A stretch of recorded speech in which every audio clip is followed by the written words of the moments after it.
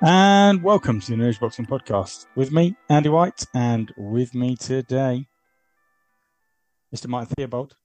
Andy, you are pure energy tonight, man. And also, someone who's only going to complement that energy, Mr. Terry Chapantama. Mate, like I said earlier, mate, this we'll call this pod survival mode. Like this is. What have I got here? I've got apple and elderflower, white grape and elderflower, and I've got Pepsi Max with a bit of Ribena thrown in. Can you imagine how disappointed everyone's going to be that it's not Italian brandy?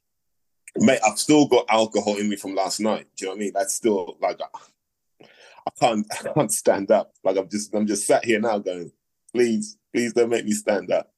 And this is about our third attempt at recording something that we've sort of binned it off because of hangovers and getting older. True. And apologies for not being more professional, guys. Like I genuinely left my house with the intention of not drinking yesterday. My first 2 drinks were lemonade, and then I don't know what happened. Well, genuinely, because I think that might be Rohypnol or something like that in your lemonade. No, on God. Like I had 2 lemonades, and then I just started smashing vodka and Coke. I don't know why. In the same way, I had to go and pick up my car from the pub today because I'd driven over to go and meet some friends for dinner with every intent of driving home, and then just left my car there and didn't drive home and carried on drinking and sort of treating this Christmas, as I said to Andy, like an entire stag do for about 10 days. It's less Milton Keynes, more Benidorm behaviour. Mate, oh yeah. Mate, and the thing is, for the younger listeners, I don't know if we've got young listeners anymore with the length of time we've been going, but for the younger listeners, it gets harder when you get older, mate. Jesus. Jesus. FYI, Terry, I will actually do the filing, the upload if you want me to.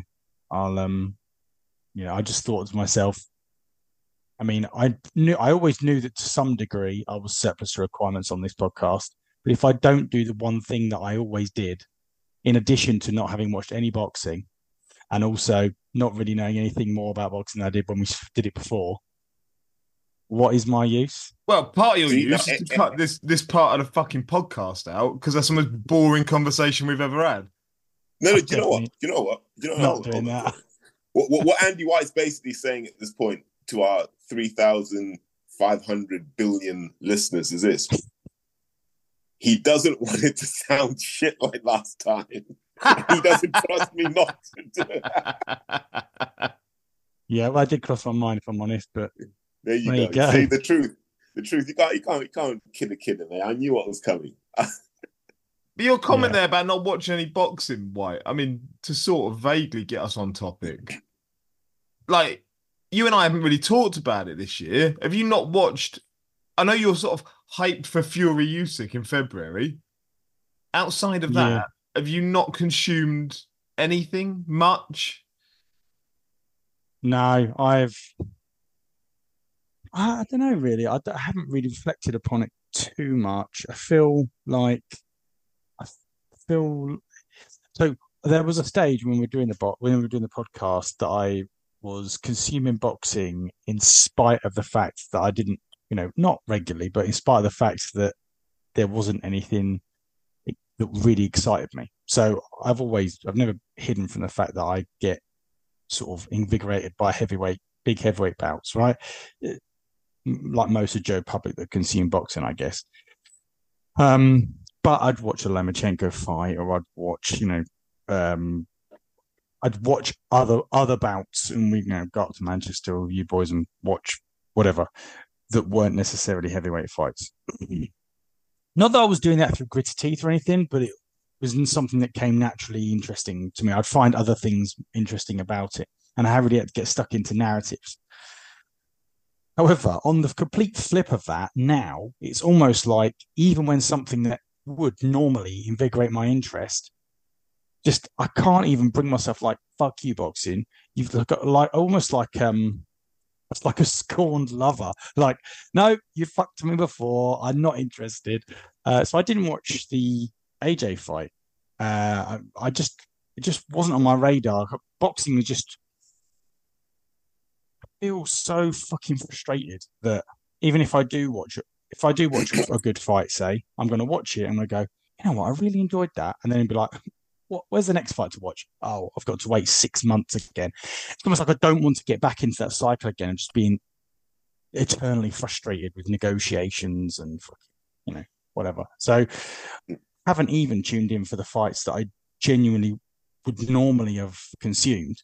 But yeah, you're right. At the moment, I'm just looking forward to hoping that Fury and Usyk happens. But I can't get away from the fact that it's not going to. So I can't even get that excited for that because I reckon we've got about 2 weeks until we find out that I don't know Usyk's got a fucking leg tumor that he's going to get over in miraculously in 6 months when he fights fucking Ziggy Zamalov from fucking Romania or whatever, and whatever. The point I'm trying to make is, I feel like it won't happen, and then I'm back to square one anyway. So, and the thing is, I'd say this: I think what you're saying there is the sentiment for most boxing fans, where they're almost like, once we stepped away from the sport, we weren't going to step back. Like, promoters generally think they can bring these guys back to boxing. I don't think you can, because life gets in the way eventually, and then you just don't have the time or the capacity to do it anymore. It's just like when I watch any other sport, it's a schedule, right? I could miss a football match and I'll catch the next football match, or I appreciate that they're more saturated than boxing is typically, in terms of like interesting big fights and interesting big matches or whatever. But if the sport actually got itself together, if there was like the equivalent in boxing of the Super League and suddenly was like, right, here we go, it's a big revamp, and at the very least, we can guarantee top level quality boxing every 3 weeks or whatever. I'd probably even settle for that. 3 weeks, 4 weeks, a month perhaps. I'd be like, okay, I can get behind this, and then I can make peace with the fact that in the middle, I'll get on board with the narratives. Now, in truth, I know from before I did the podcast, the very, very beginning, when me and Mike were talking about boxing, I was like, do you know what? I'd like to do the podcast just because I'd like to know more about boxing, because I find it hard to just. I don't know anything about it. It's not. And now you wish you never had. It's just. To be honest, I wish there was more quality boxing that I could watch, if I'm honest, because I enjoyed those evenings where you would sit down with that anticipation for watching those big fights. And I remember back 2017, I think, correct me if I'm wrong, because your memories are better than mine, but I think we did a podcast in 2017. Terry was like, I think this will be the best boxing gear we'll ever have, or something along those lines. And then I was like, well, yeah, what about AJ Wilder, I think it was at the time? And Terry was like, at least 2021, 2022. And I was like, fuck off, that's fucking miles away. And we're still not there, and it's about to be 2024. And the problem is, it will never happen. The problem is all those names we were talking about. So I was thinking about this earlier. All those names we were talking about when recording regularly, they're all on the way out. They're all on the sort of exit to the sport now. So the likes of Wilder getting beaten by Joseph Parker last week, and they're still trying to regurgitate the narrative somewhere that Joshua and Wilder will meet in the future.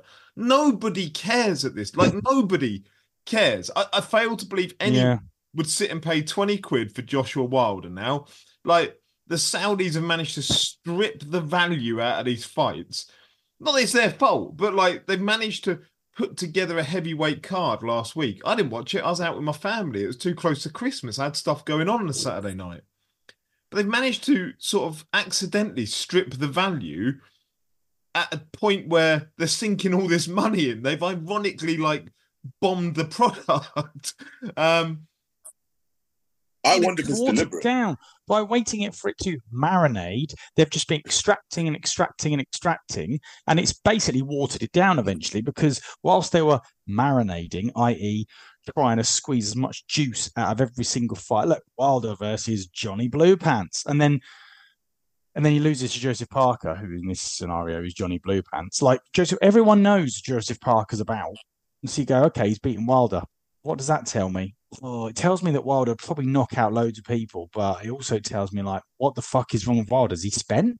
I don't know. I'd be interested to hear Harry's take on that. Like, I just thought, what the fuck? Is that because Wilder just couldn't do one of his miraculous punches and was utterly useless because he couldn't do that? But it just kind of, it takes that jeopardy out of a fight with AJ. All right, you can still knock him out, but it's just, to perceive him as an unstoppable force, and only Fury had the key to that, and Fury's the best boxer in the world, there was still something in it. But by squeezing it and squeezing it and squeezing it and squeezing the life out of it, just like, oh. I agree with you, Martin. I wouldn't pay 20 quid to watch those two. No. It's just like, and AJ's fucking, who the fuck is AJ? It's like, I jumped into an AJ suit and then started trying to be a boxer. It's like, anyone could be a boxer. All right, I'll make you AJ for 2 years. All right, do it. Then he gets beaten by Ruiz. He's beaten by. I go, see, it's not that hard. It's not that easy, is it? He's fucking rubbish now. I mean, maybe you'll argue that it was always rubbish.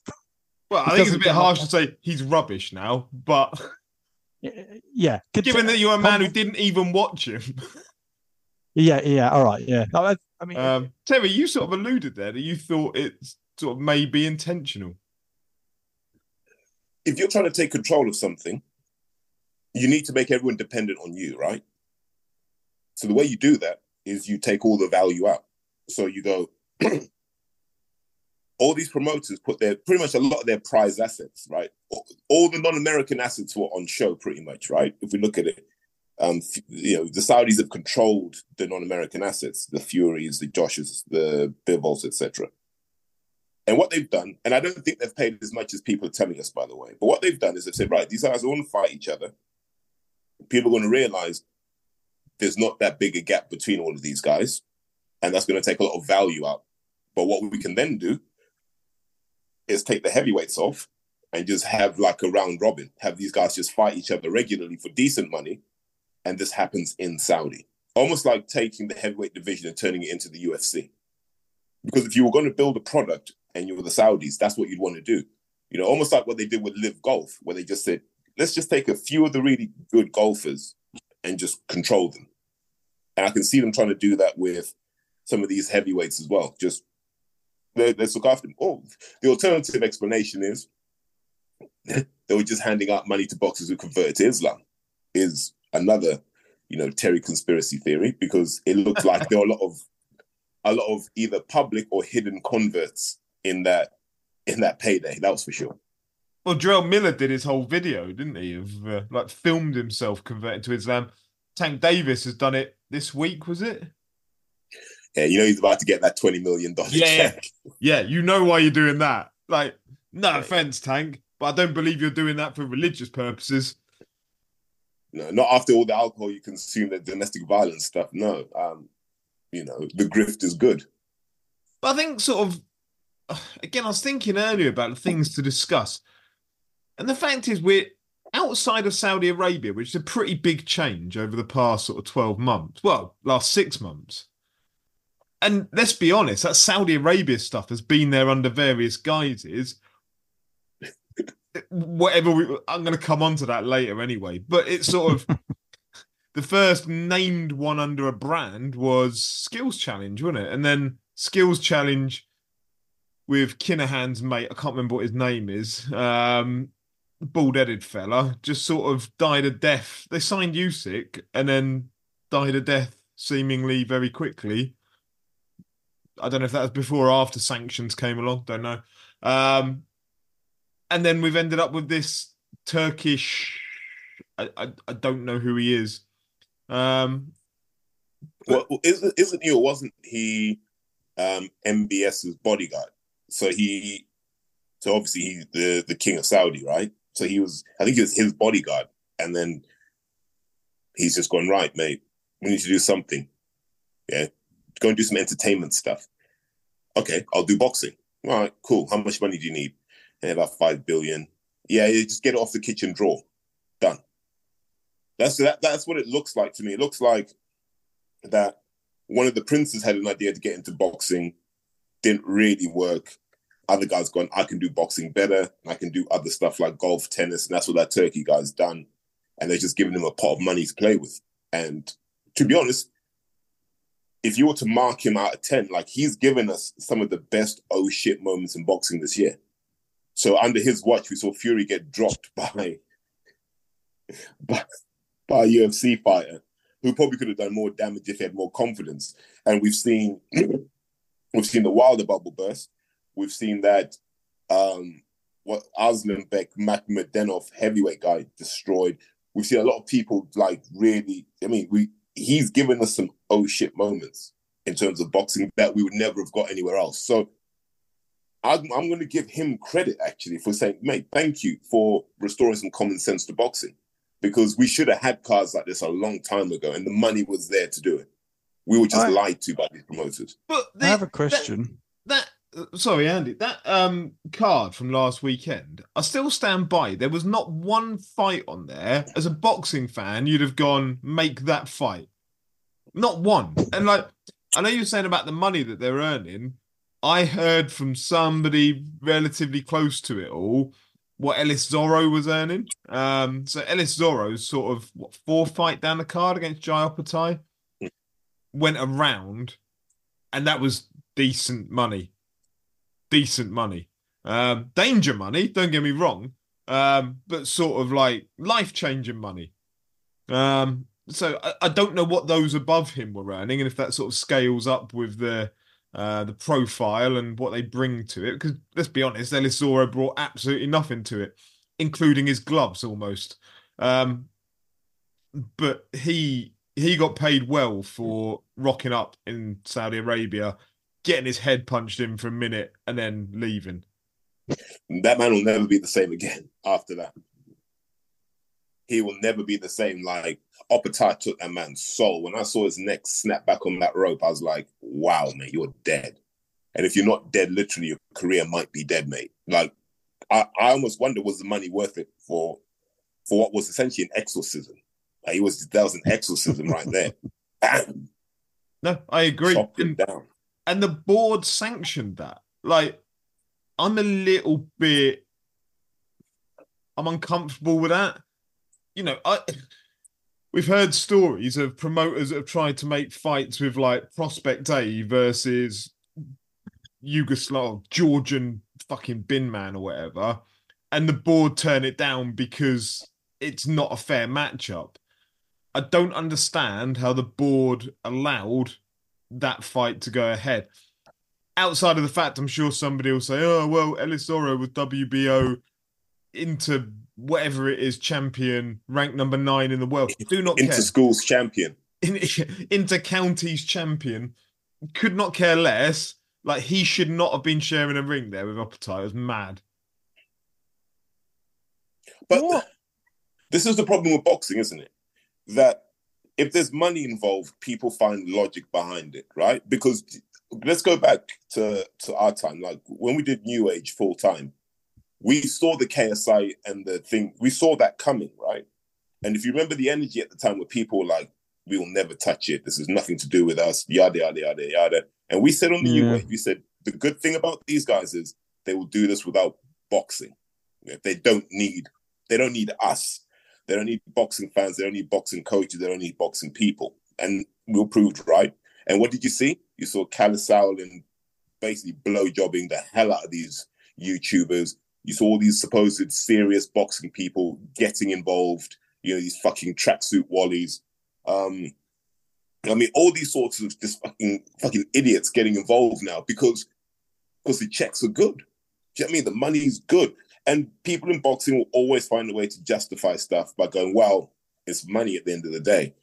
And that's what kills boxing, that there's no principle behind it. It's just money. If Ellis Zorro has to get decapitated by Jai Opetaia for the sake of 200 grand, that all makes sense. But what's the knock-on effect now? How is Ellis Zorro going to cope with having to earn 10 grand for his next fight? Like emotionally, how do you go from that to that?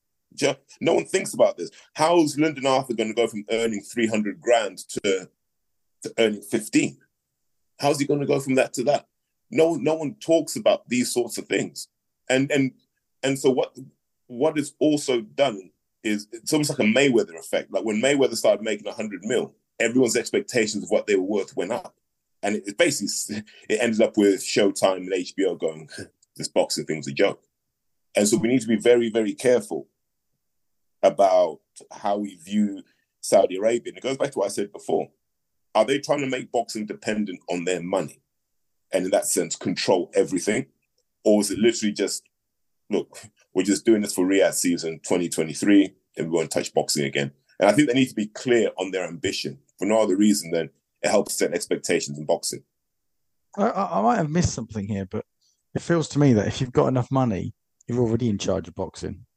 Like everyone's such a mercenary. If you turn up tomorrow with what seems to be unlimited funds in Saudi Arabia, then just go to everyone, oh, do what we want, and they go, oh yeah. They've created bridges in 6 months that we had been discussing that were broken for how many years we were recording and had been recording, up until the point where you suddenly, out of nowhere, got Eddie Hearn and Frank Warren like 69ing each other over a press conference table.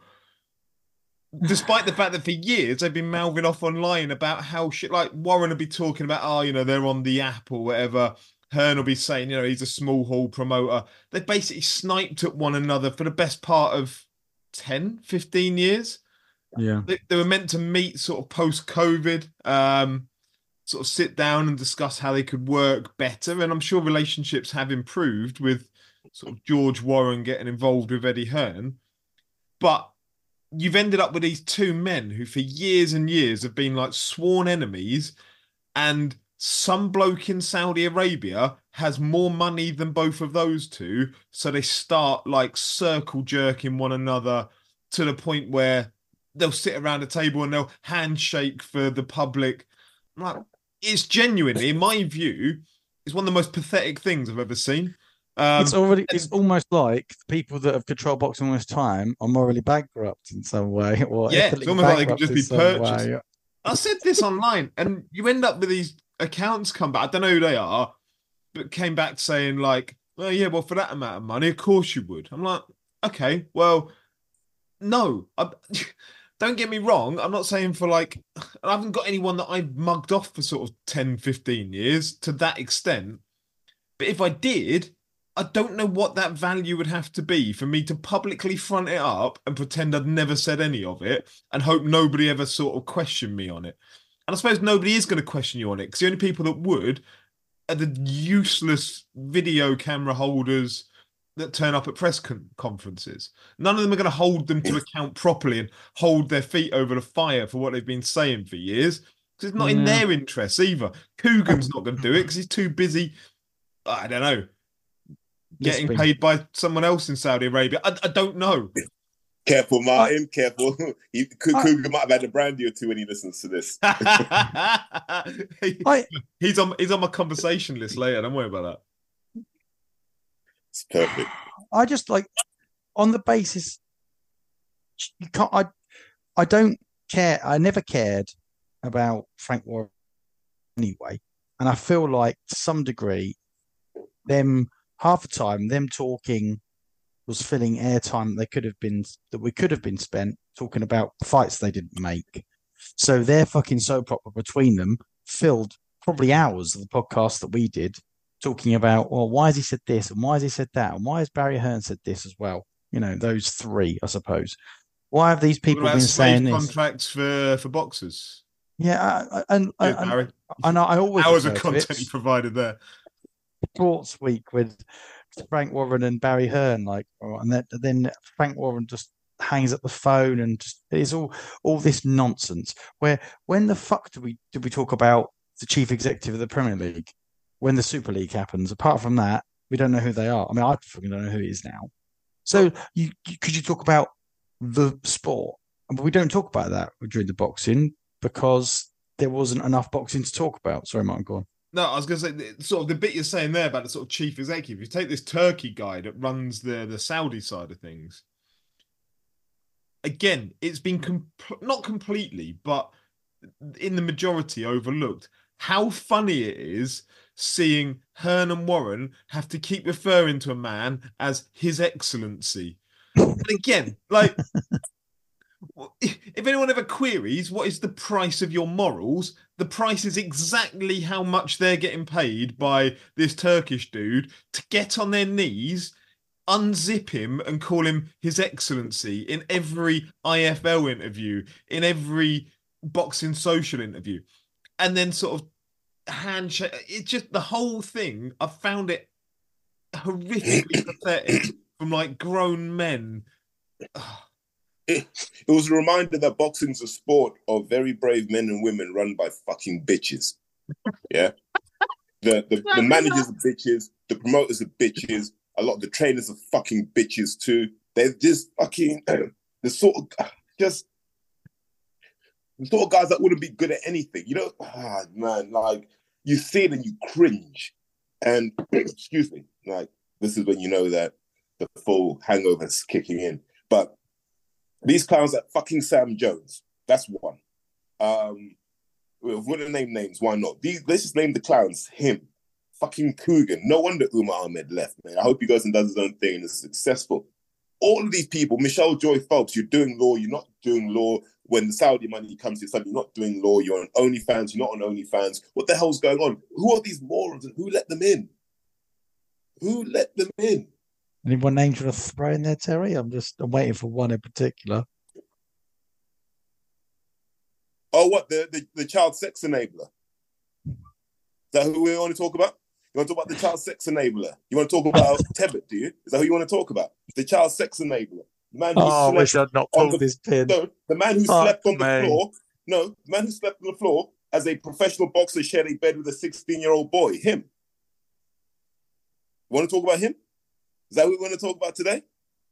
Sorry, my earphones cut out there. Sorry, I'm not sure what you said. The camera there. Like, why don't you speak about that when you're taking over, what's it, Boxing News, which you've actually managed to devalue even more because you found some rich kid who was too stupid and parted him from his money. Good move, by the way. But listen, that guy's a child sex enabler. Fuck him. Yeah, I'll keep saying that. And just forget his issue with me, but I'll say that fuck him because he knows what happened in that week in July 2018. He knows what was happening. Okay, so I love Frank Warren. That's the point of this conversation. You love Frank Warren? Frank Warren, Eddie Hearn, what great guys. Boxing I wish Frank did more business with the Mexicans. We need to revisit that tweet every now and then. Like, if we're just bringing up a new legal case now, by the sounds of it, then we might as well go back to an old one as well. I view that tweet, Martin, at least twice a year. Just have to. Just think, Martin, if you had enough money, he would have replied to that tweet with "Ha ha ha, Martin, you're so funny, Your Excellency." That's what he would have done. But I do that His Excellency thing, and I realise that's a cultural thing. I realise that sort of if you went and worked out in Saudi, then you may well be calling your bosses sort of His Excellency. But just for these two men that have been like the alpha males in their kingdom of boxing for the last however long, and all they've been doing is sat at the top of their sort of respective thrones in their own mind and taking shots at everybody else. And to get to a point where they have to call another man His Excellency because he's got a bit more money than they have, I just find it hilarious. If anything, I'm just disappointed that he didn't go further and go, you have to call me your His Excellency. Address me that before the next. Oh, bloody okay. All right, okay. And just one more thing. You have to suck this pink dildo just before any words come out of your mouth. Just give it a good suck and then start talking. Have you ever seen Peep Show? You know, there's an episode where Mark gets his mobile phone stolen by some youths, and he has to go along to a chicken shop where they're going to give it back to him for like 50 quid. And he goes to pay him 50 quid, and this like young kid's going, sorry, mate, it's gone up now. It's 60 quid. And he's like, well, that's unfortunate because you told me it was 60 quid now, mate. And he goes, right, okay, well, I've got another tenner, so here you go. And he goes, but when you get it, you've got to ask me it in a woman's voice. Mark's going, no, I'm not doing that. That's humiliating. So the kid's like, all right, I'm off.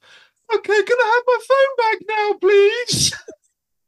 And that's exactly where we're up to in boxing. They might as well all be doing it in a woman's voice, going, "Oh, His Excellency," getting that pink dildo out and giving it a good old throat in. It's a His missed Excellency. opportunity. Absolute It's mess. a genuine missed opportunity. I can't wait to see them in like traditional Saudi Arabian garms, like with the whole, I don't know what it's called, with the ring on the top of their head. That would be brilliant, and it Yeah. would just serve to highlight just how How purchasable they are. Yeah, they're just sort of like, okay, you've got a bit more money. Because don't forget, it wasn't that long back that Hearn was sort of top of the tree with his $1 billion that DAZN had given him. And he was yeah. giving that press conference in America, supping on a Corona or whatever it was, talking about his $1 billion deal. He was the king of the boxing kingdom at that point. You fast forward a few years and he's calling another man His Excellency and just sort of going to the beat of their drum and having to get along with Frank Warren at the same time. I found it hilarious. It felt like the DAZN thing always felt like Emperor's New Clothes, though, didn't it? Like when he left, it was like £1 billion. Like, all right. And I can't actually remember the shows they first put on, but one of them, one of the first their big shows involved Derek Chisora, and everyone was like, "You what?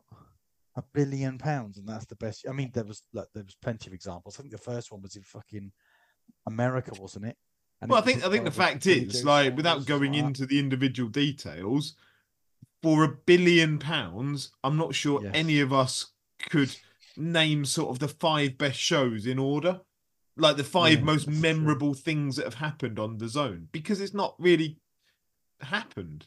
Here's a question for you. I don't appreciate you probably won't know this, but if you had to guess what has gone on with regards to Fury and Usyk to get them to come together, if what I assume what the problem was in the first place was that it was percentages, like Fury wanted to embarrass Usyk in terms of, like, you will accept this much because you wouldn't get it without me and all this sort of stuff. Because I've heard him say that in that Fury doc. What has happened in the negotiations with Fury and Usyk in order to make them fight? I would imagine His Excellency turned up with a amount of money that they both went, "Oh, all right, well, we can sort of put aside our percentage split issues to make that happen." Or someone else in Saudi Arabia has said, "You lot need to stop dicking about with this. You need to get on and do it because I want my money back."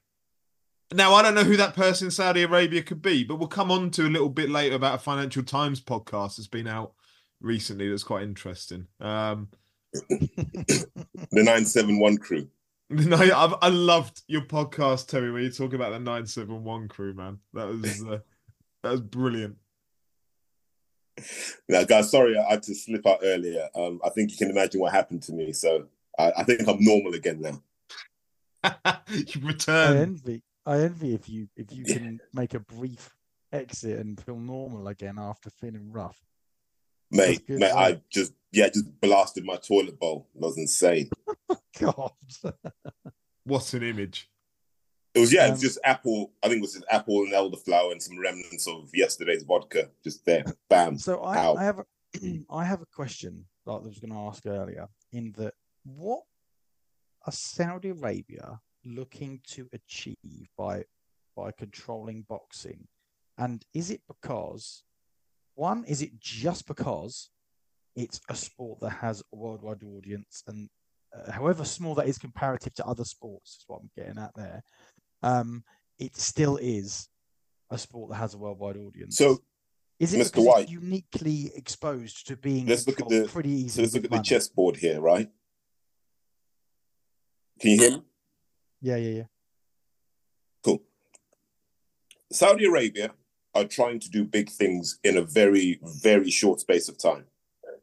They don't have the skills or the manpower to do it internally. So what they're trying to do is bring a broad span of people, because when you're trying to construct cities in a matter of years, you need tradespeople. So what they're trying to do is build interest, engagement, and appeal in Saudi Arabia to a broad span of people. So they take over Live Golf and they do some of the tennis, and that's going to bring in your Middle Englanders, so to speak. your professionals, your accountants, your lawyers, etc. F1 will bring in that broad span of people. And then you got boxing, which is still viewed as a working class sport. So if you're trying to attract tradespeople to help you build your city, and they may have apprehensions about Saudi Arabia, when they can associate Saudi Arabia positively with the sport that they engage with, it makes that journey easier. It puts eyes on Saudi Arabia across a broad social span, which is what they need to get the people and the investment to build cities like Neom, etc., etc. So there's a far bigger strategy here around trying to make Saudi Arabia a destination for people to want to go and live. Because a friend of mine was out there filming the actual coverage of their reckoning. And he was just saying, mates, there's nothing to do in Riyadh. Be like, I could never live here because there's nothing to do. And I was like, mate, they'll give you a check and you will live there. Because they will pay for it. And that's essentially what they're doing at the moment, is they're just paying to polish up their brand in the hope that people come and they can turn Saudi Arabia into like a bigger version of Dubai. So what you're saying is boxing is at risk because it is uniquely exposed to the fact that it's easily bought with tons and tons and tons of cash. Yeah, there's no requirement to negotiate. Right. Look how much money they've thrown at football, and they haven't got anywhere near as close as they've got to, basically, for example, Eddie and Frank 69 in, as Martin would put it. So one of the things I did hear from one of my contacts in Saudi is they weren't going to do all of this stuff till 2025, but the oil price went up and they just had money they couldn't spend. And they were just like, yeah, do the football thing now, do the boxing thing now, do the golf thing now, because we've got money we hadn't budgeted for. I want to go back. There was a little bit you said earlier, Terry, about the Sauerlands being on like KSI. I find that really funny now. Like, I don't pay a huge amount of interest in the whole Misfits thing. But when I do see any of it, I think, why have KSI and such like kept the Sauerlands around? Because it looks like the dad has turned up at the house party and sort of nobody probably really wants him there, but he's there to sort of hold court maybe and make sure everybody leaves at midnight. It looks a bit awkward. All these young people that are engaging with it, and you've got this sort of mid-40s bloke with slick back hair, sort of off his nut on whatever, hanging around at an event that I don't understand why they need him. And I know someone who was involved in the very first Misfits one they did over here, who's a British license holder, sort of in the background, who's a whip, and was told by the board, you can't go and do this, not with your license. If you go and do it, we'll have a look at your license. And so he had to turn down the money to go and do it. And at the same time, you've got British license holders in Lee Eaton as a manager providing boxers for the event. You've got the Sauerlands, who are boxing license holders, as promoters and or managers. I'm not sure if they're managers, but they're involved in the event. I don't understand why it's okay for some but not others, and whether it's now just okay for everyone and the board have to sort of accept it. I'm not sure. Mate, so because I know a couple of the Misfits boxers, like, you know, London boxing's small, we all kind of know each other. It's too lucrative to turn down. Yeah. Right? Those lads are getting paid more than you're getting paid to fight at your call, right? Those Misfits guys are earning more than a lot of professional boxers who you'd assume are in the money. So trainers, and look, I know I took shots at a lot of trainers and stuff and said they're all bitches and all that, tracksuit wallies. But I'm going to defend boxing training and say it's a very insecure and a very low-paying way to make a living. That I can't be mad at someone training a YouTuber for a bit of extra income. You know, it makes perfect sense to me. What I don't like is them having strong views against the YouTube thing and then jumping on the wave. That hypocrisy annoys me. You get a lot of that in boxing where people say, I'd never do this, then they do it. Like, a lot of guys were like, I'd never train a woman to box. And now you see them basing their whole identity off training women boxers. Now, like I said, training women boxers is not inherently wrong, but being a hypocrite is, because it's like, well, you know, how do you feel about it now? Well, got to get a few quid, and I. But you see a lot of these trainers who could never get world champions as men, you know, now parading themselves as, I trained 3 world champions, and you're like, yeah, but you know, you didn't do it where it counts, unfortunately. So people are now seeing all of this stuff is just. I always looked at boxing as something that only a select few people should be able to do, right? The ability to jump in and have a fight with someone at an elite level should be the preserve of the very, very few. And what boxing progressively did is allowed that idea of being elite, that idea of combat, to be filtered and watered down to the point where anyone can do it. Like you got these white collar bouts happening, and like I said, there's a space for everything in life. But you got people doing white collar bouts and then having opinions on professional boxing as if they've been at that level. I'm uncomfortable with that. But then I also say, well, at what point can you talk intelligently about elite level boxing? I don't know what the answer to that is, but it's definitely not after 2 white collar bouts. So we're in a very dark place in terms of boxing, Andy. This goes back to what you were saying at the beginning. Why should people care about boxing? It doesn't feel special anymore. You know, what football's been able to do is retain that sense of something special. So when the World Cup happens, something special. When the Champions League final happens, something special. The last day of the Premier League season, something special. In fact, every week of the Premier League season is something special. Yeah, it doesn't matter who's playing who. Boxing failed to do that. And I don't know how you fix that long term, by the way. I don't know how you fix it. It's definitely not by having Kalla and his cronies hanging around these YouTubers and stuff, because they don't add anything to that proposition. All they do is they let you know that they're not making enough money with conventional boxing, so they've had to do this whole misfits thing to fill in the gaps, so to speak. That's the sad thing, is that boxing's not strong enough on its own to ignore YouTube boxing and celebrity boxing and all these other gimmicks that they seem to have. A couple of things you said then. So the first one was something that seems to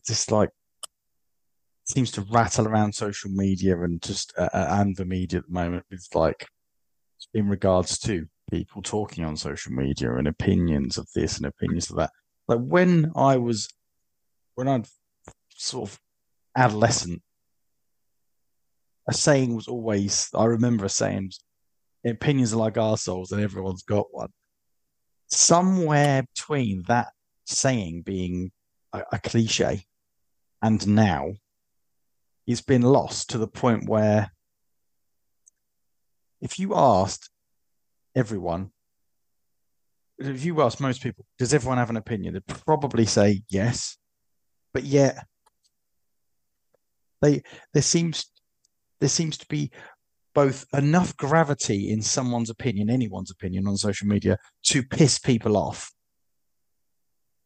In spite of the fact that literally anyone can have an opinion and there are no qualifications to what that opinion could do in order to build that opinion.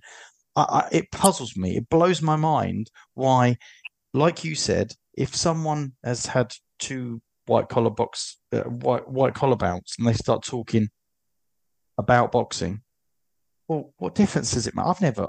I've never partook in any kind of boxing whatsoever. I've had several opinions on boxing. But my opinion is only as valid as is only worth as much as you're willing to give it value. If you don't care about what I say, then fine. That's what puzzles me. Like, do you know what, Andy?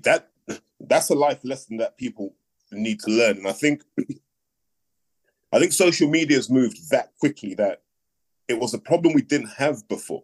Because in life, you can just ignore stupid opinions, right? It's easy. But on social media, we didn't really know what are the rules of the road in terms of people's opinions. So I've had to learn over time to not give things oxygen I don't want to give things oxygen to, right? And I get a lot of crap on social media. I get a lot of good stuff as well. So let me not knock that. So I have to work out in my mind, what do I want to give oxygen to? Right? And I just give oxygen to stuff that, not necessarily stuff that agrees with me, but stuff where I'm like, I think this is coming from a good place. You may disagree with me about something, it doesn't matter. But as long as I feel it's coming from a good place, I'll kind of give it oxygen. When I feel it comes from a bad place, I don't. And I think we've all had to learn how to do that in an online world. Because, like you said, there's almost there's no need to self-censor. And I always find it paradoxical that we say different things on Twitter than we do on LinkedIn, right?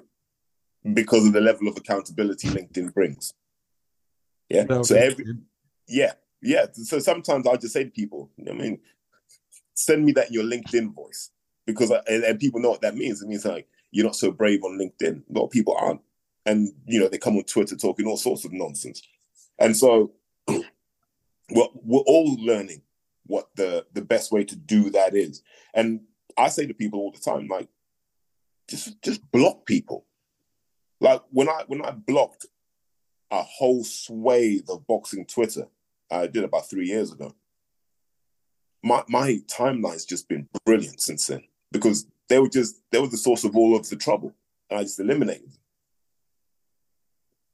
It's interesting about what you're saying there, Terry, about the thing with sort of having 2 white collar bouts and having an opinion. That's literally me, like having a couple of white collar bouts and having an opinion.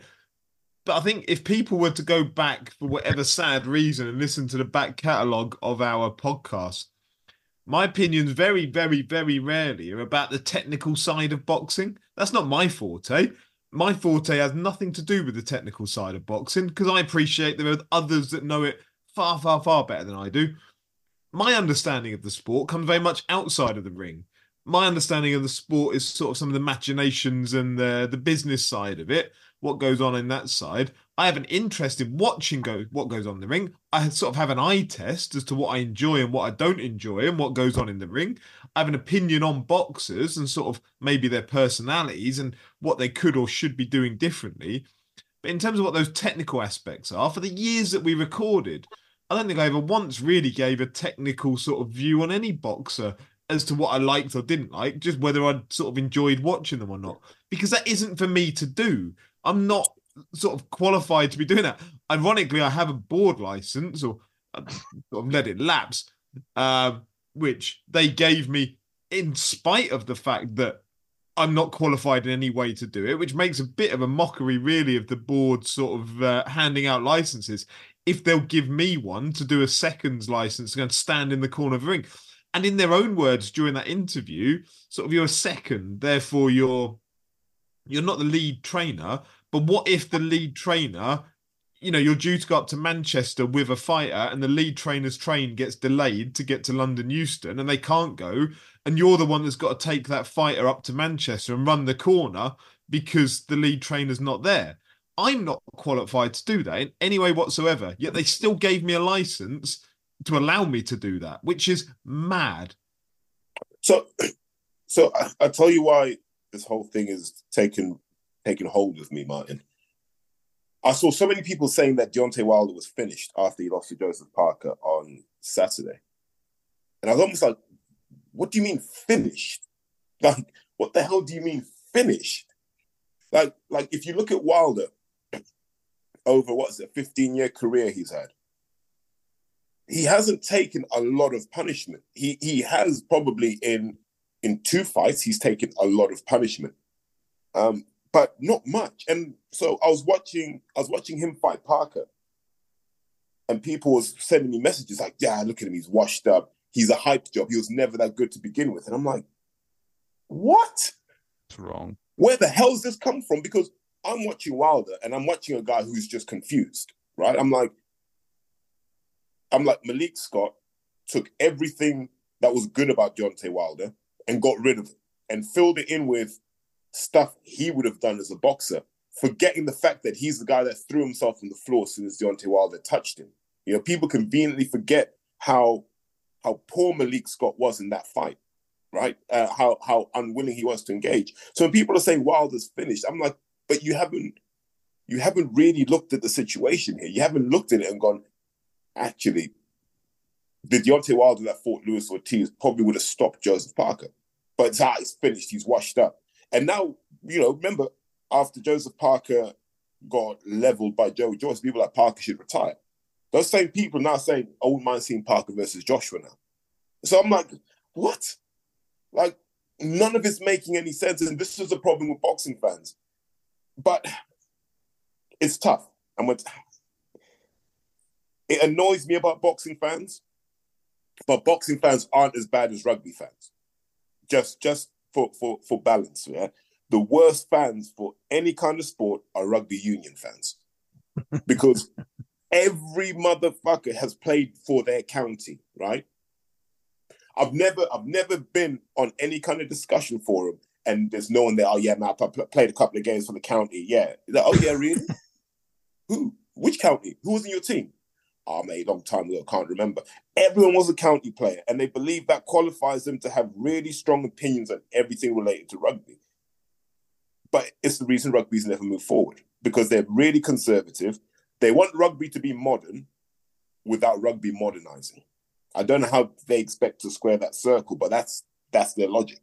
It's ridiculous. I didn't mean to take us down this path, but it was more a case of I suppose it was just a little niggle on my behalf of this this oversensitivity from people. It's like and talks of what's that term they give it when echo chamber? It's like, oh, you've created an echo chamber online. Like 40 years ago, what did you just sit down the pub and you went, oh, what's Steve and Gary doing with you? You hate those blokes. Yeah, but I can't sit with just my mates. But then I'd be too happy and we'd all talk about stuff I enjoyed. These guys are here to challenge me. Everyone's always had an echo chamber, unless you listen. And then the argument is, well, you should listen to the news, which was always controlled by the people. It's just bizarre how we've somehow managed to unlearn all the things we knew prior to technology and pretend that everything's new. Oh, we need to learn how to not create echo chambers. That's literally what everyone was doing 40 fucking years ago down the pub or whatever. Everyone just needs to get out of their fucking houses, man. Get out in the houses, touch some concrete, touch some grass. Yeah? Just go back and be a human being again. We were talking about this last night in terms of why I tell people not to use dating apps now. I know. You completed Tinder though, to be fair. You've completed it, so yeah. So we still get tweets about your dating app advice episode. Yeah, an app that's so over the top, which is bulk approved, bulk liked everything. API Tinder. Yeah. Well, I don't know why people weren't just whenever there's a game to be played, you just want to play it like a champion. That's my view on anything. But those apps, it's yellow label shopping, if we're being honest, right? It is. It's just yellow label shopping. You might find a gem, which I did on Boxing Day. Man. I got a 2 kilo beef rib for 13 quid, reduced from 42. I wonder where it's going with that. Mate, that's one of the best bargains I've had on the yellow label. I didn't know if we were going to get the yellow label Tinder shopping or Sainsbury's shopping. I got to be honest. Yeah, I was hoping for the former, if I'm completely honest. I'm sorry. But when it went down to 2 kilo, I thought, whoa, this had better be food related now. Yeah, what on earth? 2 kilos of meat. but no, it's so look at what apps have done, right? Apps have convinced men and women there's always a better option to swipe away. So they look for reasons to get rid of people now. Whereas in the old days, you had to go outside to meet women. Do you remember when we were kids? You didn't really see women naked in motion unless you had a girlfriend. So, understand. Or if you found him in a bush somewhere when you're retrieving a football. Fucking hell. Nah, you'd always find that rogue porno knocking about in a bush. Yeah, but emotion. Yeah, but it was though. If you didn't go out in the world, you didn't get a girlfriend. Yeah. Right? If you didn't go out in the world, you didn't know what was happening. So all of those skills and those drivers have left our society. And what we now have are essentially platforms that give into those base instincts that maturity is meant to flatten out, right? So you could look. It's one of the things I find distasteful. whatever I think about Eddie Hearn and whatever, right? If he's shagging Sky Nicholson or not really my business, not something I've ever really had a commentary on, because you'd never bring it that's- up, would you? That's the thing with you. You don't care. You wouldn't even bring it up, even if it was related to what we're talking about. Go on, Andy. But but look at how many times poor old Sky will post something, and the first 3 comments are about Eddie sticking something in it. You're like, come on, man. I agree entirely. I agree.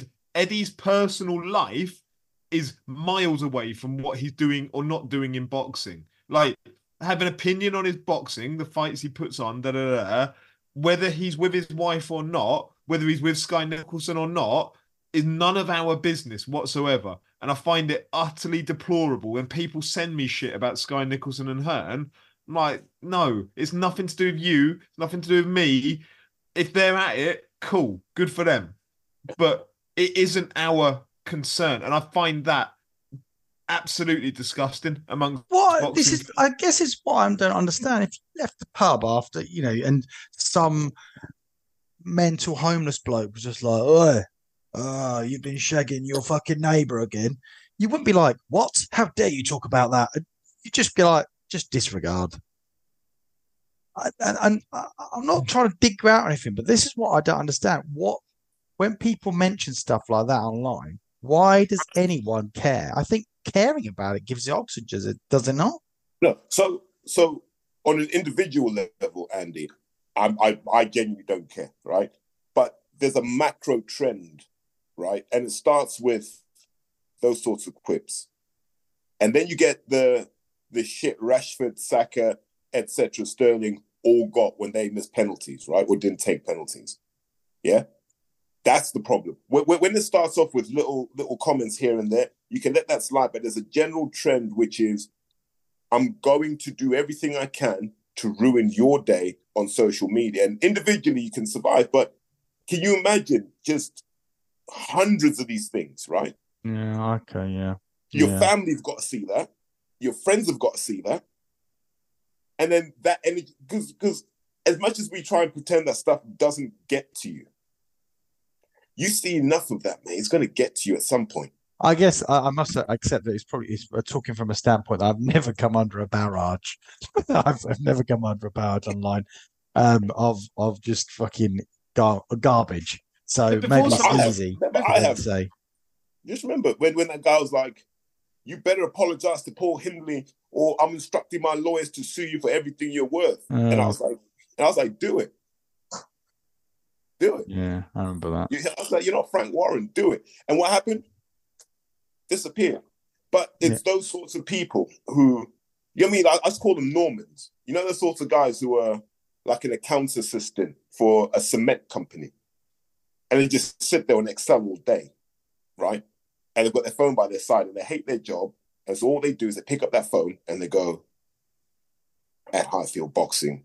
Mate, you're always talking shit on your podcast. Fuck you." That's better. Send. And you're like, "Who hurt you, mate?" Jesus, it wasn't me. But you get that. Yeah. And it's a sad indictment of it. And I've had to learn to be a better person, Andy, actually. Because I'm sure there's a point in time when I was upset and mad at the world and I was throwing out shit at people. And I had to go through that evolution to go, they don't care what I think. I don't care what they think. Keep it pushing. I think back to when we're recording regularly, there'd probably be people thinking, well, you lot have had a go at Hearn and Warren and co for years. Yeah, to some degree we have. But that's about their product. And their product is what they put out there they're reliant on us buying it, essentially, like paying our money to buy their product. Terry gives away his product for free. People don't pay for Highfield Boxing podcasts. You can listen to it. You don't have to listen to it. No drama. There's only a very limited amount of boxing that happens within the UK, and it happens via on TV or an app, The Zone with Eddie, BT or TNT with Frank, Sky with Ben Shalom.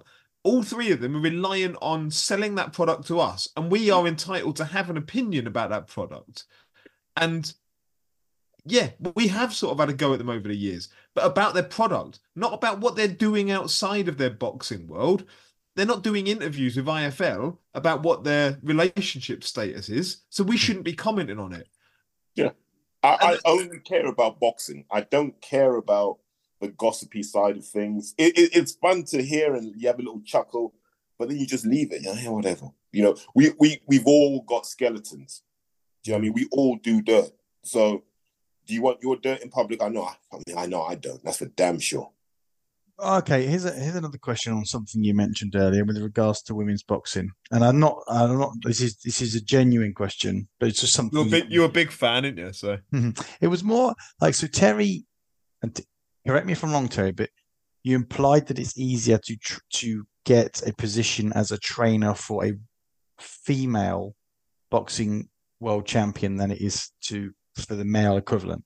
Is that what you say? So? I don't think anyone would. I don't think anyone would argue that. So I'm not challenging. I think what you also meant, rather than that necessarily, what you said there is to get a female world champion. To train a female to be a world champion is statistically easier than it is to train a male. Just it's a pure numbers game. There's not as many females, therefore your odds of achieving it in the female sport are far greater than in the male sport. So maybe your point there kneecaps my question, frankly, but how do you therefore approach female sport with the right level of respect, despite the fact that in this scenario you're talking about there, it's easier to train a female? Do you know what I mean? I'm struggling to articulate my question, but I think the sport needs to earn the respect to some degree. And now, one of my highlights of the year is going to sort of touch on what the best bits of the year for me. Watching Lauren Parker win an EBU super flyweight title down at York Hall. I sat with Riku, an old sort of podcast friend and friend of ours for many years, down at York Hall watching that. The fight was ridiculous. Lauren Parker against an Italian lady. I can't remember her name. It was like, this was a card, one of Steve Goodwin's Boxmania cards with like 6 title fights on it, from sort of a couple of English, Commonwealth silver, some area title fights, English eliminators, and this one woman's fight on the card stood out as the fight of the evening by an absolute country mile. Like, in terms of how it got the crowd engaged, how much the two girls put into it, like they both left the ring in pieces. Anyone that watched it, and I had Oscar, my son, with me, sort of as a 14-year-old boy who'd be the next generation of boxing fans. He's an amateur boxer himself. He's carded.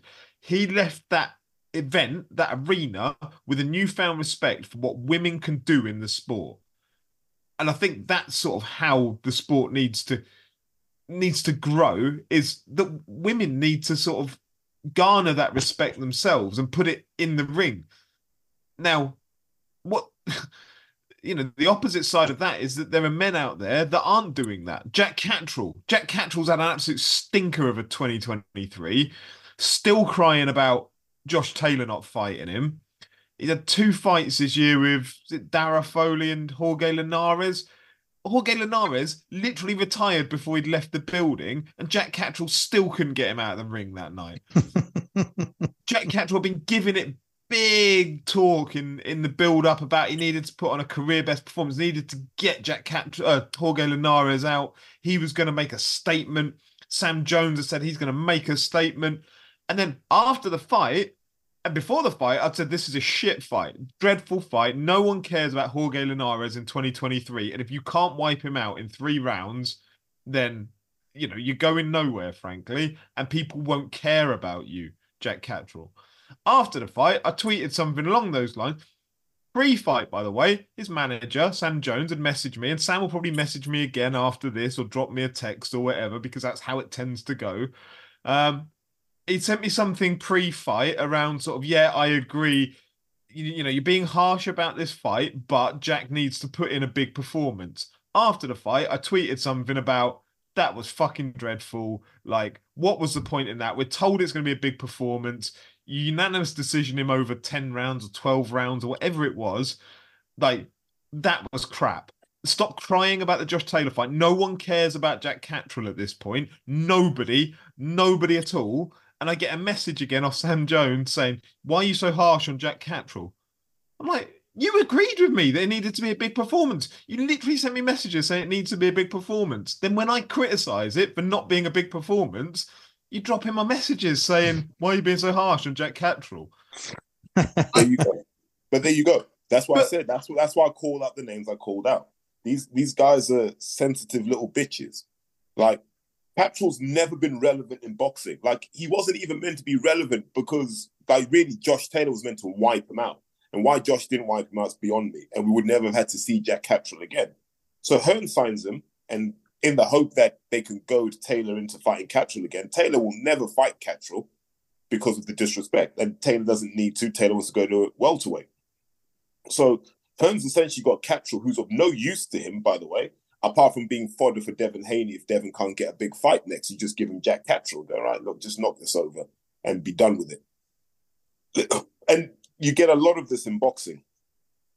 They think that they're just entitled little babies sometimes, aren't they? Like, yeah, I should just get this. And it's like, you've done nothing in your career to make fans like you. You've done nothing. You can't put together a Jack Cattrall highlight clip that's longer than 15 seconds. It's just him dropping Josh Taylor, full stop. That's it. Yeah, and Lauren Parker that night, going back to the original point about this, Lauren Parker that night put it all in the ring that night against this Italian woman who was a menace, frankly. Everyone would have left York Hall that night with a newfound respect for Lauren Parker. Jack Cattrall has never shown me that. He's never been willing to just stand there, plant his feet, make things dirty for Jorge Linares and look to get him out of there. And that's what women's boxing sort of, you get more and more of those fights sort of on the mainstream. And I know for a fact, Lauren barely got paid for that fight, not to the money that you'd sort of anticipate anyone in an EBU fight. Not because it wasn't sort of fair, but she had to pay to get her opponent over. She had to pay for then sort of the promotion had to pay for the 3 judges flown in from across Europe. Had to pay for all the EBU stuff on a small hall, non-televised show. That is a lot of money. Lauren went out and got the sponsorship herself. She had to do the hard work. She sold about, I don't know, 200 tickets herself, if not more, 250. She did the graft. She did the hard work. And then she put in a performance that night that was absolutely stunning. She deserved far more respect in my eyes for what she's done this year than Jack Cattrall does, who rocked up at Liverpool Arena and stunk the place out against the man who retired in the changing room. Like that. So more of that from women's boxing next year. And I think you'll start converting more people over to it. So yeah, I always have to make a distinction here. There are some incredible women that box, like great athletes, great talents, super skillful, all of that. We don't have the scale. The problem is, in any weight division, once you get past number 4 or 5, they start having losing records. And not like good losing records, like really bad records. And that it's that lack of depth that holds women's boxing back, because it's hard to build rivalries. That's why you see a lot more weight hopping in women's boxing than you do in men's, because they have to go to where the fights are. And I have a lot of sympathy for that struggle. When I look at women's sport, I always look at netball, because I find it interesting that there's a massive campaign to get women in sport, women's representation, but there's a sport that is entirely, well, almost virtually 100% female participation, 100% female administration and management, all of that, right? It's netball. Netball is an amazing sport to watch. Athleticism, speed, skill is really, really good. Yet, you never see the feminists praising netball as a great sport. You never see the media really going in on netball as a great sport. It never gets the praise it deserves. And I always wonder if we're being honest, the whole point of feminism in terms of sport is they just want to do what the guys do, because they've had their own sport for ages, and none of these supposed feminists, flag wavers for women's empowerment, go to the Copper Box and watch the Mavericks against the Surrey Storm. They don't go. I do, because I think it's a great sport. We've touched upon this before. In fact, you've touched upon this before. Like, women's sport will not succeed until women support the sport. That's what it boils down to. I think it's what Yeah, you so said. I want to see young girls in the Lionesses shirt, not in the Jude Bellingham shirt, in the Lionesses shirt. I don't know who plays for England anymore. Reece James's sister, Lauren James. Show me and let them do their thing. I want to see women's sport as built by women and developed by women. That's what I want to see. I want to see Kala Sauerland hovering around women's sport at any point either. I just want that to happen. And I think for women's boxing to grow, you need to get people like Jane Couch involved. Like, she shouldn't be on the periphery of boxing. You know, Jane understands the game. Like, get Jane Couch involved. What does a product look like? Build a proposition that works for women. She's just been inducted to the Hall of Fame, the Boxing Hall of Fame. And yet why are no British promoters, no British broadcasters bringing her in to sell the virtue and the value of women's boxing? That baffles me. And I realise she may not be the most polished TV product, but that's your job. Not to go too Roy Keane about it. That's your job to turn her into that. Make her sort of a TV product that she can stand there and talk and articulate why women's boxing is so important and so special. Why has nobody done it? Yeah. We just, I think in general, we're doing women's sport an injustice because it's essentially just subservient to the men's game. It is. They did the all-female card on Sky. That Savannah Marshall one. Which was a financial disaster. So where were all the feminists for that one? They were giving away tickets. Like, if you knew people at Sky, you could get as many tickets as you wanted for that night. Terrible. You know, like I said, like you said, Andy, until women's sport is backed by women, it won't go anywhere, because the problem you've got as a man, you can watch women's sport, and if you're in reasonable shape, you kind of know that you could be on that pitch and not feel out of your depth. So it's not designed for us per se. Like I'm old now, but I could play 80 minutes for the England women's rugby team comfortably. I'll score at least 4 tries, guaranteed. At least 4 tries. Yeah, I guarantee it. I would smoke them, right? So it's hard for me to be in awe of what they do. I can respect what they do, but you're not going to make a hero out of that sport for me. Unlike someone like a Simone Biles, right? Where I watch Simone Biles and I go, I can't do that. Yeah. Yeah, and that netball point as well. You couldn't do what they do on a netball court. Hey, but here's the beauty of it, right? You'd be like, well, you see, the thing No. When I play wing defense, you want to see what I'm doing. No, but so netball is an entirely female-controlled sport, right? But you can't get in the Olympics because men don't play it. So now we're sexist for not playing netball. They can't get netball in the Olympics until it's a mass participation sport for men as well. But men don't want to play netball. It's like, hey, ladies, do your thing. And now we're sexist for not playing netball. You can't win. But if he did play centre, you don't want that smoke, mate. You do not want that smoke. My behind the back pass, my 360 spin pass. Ooh. Is that allowed in netball? Remember, you're allowed one step, right? So you can catch. You can pivot, one. Yeah. Terry got banned from netball for slam dunking. That's what would happen if men played netball. Jeez. Woo. Okay, let's talk about boxing some more. I don't know why, because I've got nothing to contribute. One thing I do want to say though about boxing, we've had some great moments this year, and I don't want people to leave this thinking, oh, they're just negative about everything. That Wednesday was in July when we had Inoue Fulton and Crawford versus Spence in the space like 3 days. Yeah. That was probably the best time to be a boxing fan because everyone on the timeline was positive. Now, after Spence lost, I thought people would need to see Savage towards Errol Spence. And that's what I don't like about boxing. It's like, mate, you got maybe number 1 and number 3 pound for pound fighting each other. There had to be a loser. Give the man his due. And it turned out number 1 was sort of quite a distance above. And that's okay. Yeah. It just shows we're dealing with an elite level talent during our age. That's okay. Yeah. You know, Crawford is special. We found that out this year. Terence Crawford is special. And, you know, I love the fact that we can now sit and go, I wonder what he would have done against Mayweather. Yeah. I wonder what Prime Crawford would have done against him. And you can have those discussions. Boxing's always in a good place where you can have those discussions. But from, like I said, from a place of purity, you're not trying to throw rocks at each other, for God's sake.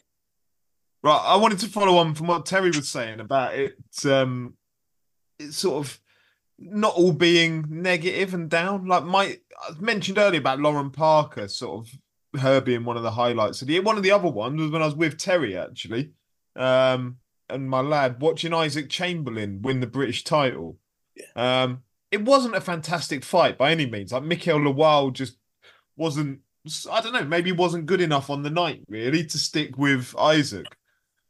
But Isaac sort of has that backstory. He's got that challenge. He's overcome so much in his career that you can sort of chart it back to when we spoke with him ahead of the Lawrence Okoli fight, and I called him Lawrence by accident. That was a great start.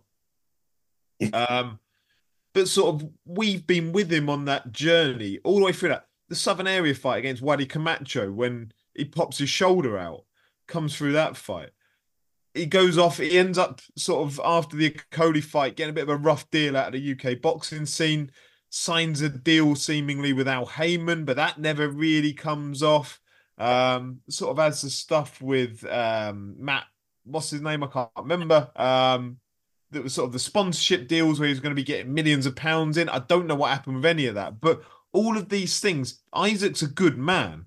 Isaac's a really good man. He deserves success out of the sport. And to see him get his crowning moment with that British title down at York Hall on a show that seemingly sort of 48 hours ago was going to get cancelled when Dan Aziz had to pull out of the Joshua Buatsi fight, for him still to get that moment and Boxer to put it on, fair play to them for actually sort of going through the logistical ball ache of getting over to York Hall, losing money hand over fist, I'm sure. But actually going ahead with it and seeing Isaac get his moment, lifting that British title that hopefully provides him further opportunities down the line for big money that he can sort of leave the sport in a few years' time. Because, again, he's one of those names that we were talking about when recording regularly that's heading towards the exit door of the sport now. And I don't mean that sort of rudely, as in he's on the decline. I just mean that the years are ticking on for everyone. And this sport doesn't it doesn't welcome 40-year-olds. It doesn't allow you to continue into that space, that age. So I was delighted this year, and I actually sat with Terry during that fight, and a couple of people from Square Mile magazine as well that sort of in touch with via the podcast, essentially. So it's just a really nice culmination of sort of a storyline almost to see that moment and be there. And Rob Martin, let's not forget Rob Martin was there. Rob Martin, yeah, the legend that is Rob Martin, you know, the Miguel's gym legend that is Rob Martin. You know what was nice? You know what was really nice about that? Like the night before, I was walking back from Fitzroy Lodge, and as I've got to the Park Plaza, I've seen Eubank's car parked out the front. So I'm like, let me just go upstairs, see what's going on. So I pop into because they've got the bar up there which overlooks the river. It's really nice, and I see people in there. I think I've told you who was in there. Yeah. And we had a really, really good conversation about what Sky are trying to do. Because I was asked the question, are you going to be at the Chamberlain fight? And I was like, nah, what am I going to go there for, man? I'm tired. And then he was like, no, we'll look after you. Just come down. So I did pop down. Hadn't expected to really see anyone there. I just couldn't pop in, watch Isaac and go. And then when you go there and remember, I think it was you I said, nah, this Eubank Ben thing is nowhere near done based on what, because Hearn was like, yeah, we're nearly done. I was like, it's nowhere near done, because I'd heard. But when you get to sit there and I've got Martin behind me, it's almost like podcast on tour. It's a far better experience watching it. Although I think Martin just watches me from behind. He's like look how focused he is on the details of the ring. And I'm like, yeah, because I love Isaac, and I've loved Isaac for a long time. So that fight meant everything to me. I think I might have shed a tear because when was it? It was about this time a few years ago. He rang me from Miami, and was it Rubio he was training? I think it was Rubio. Had him in this like box room off the gym somewhere, like in a prison cell. He sent me pictures of it.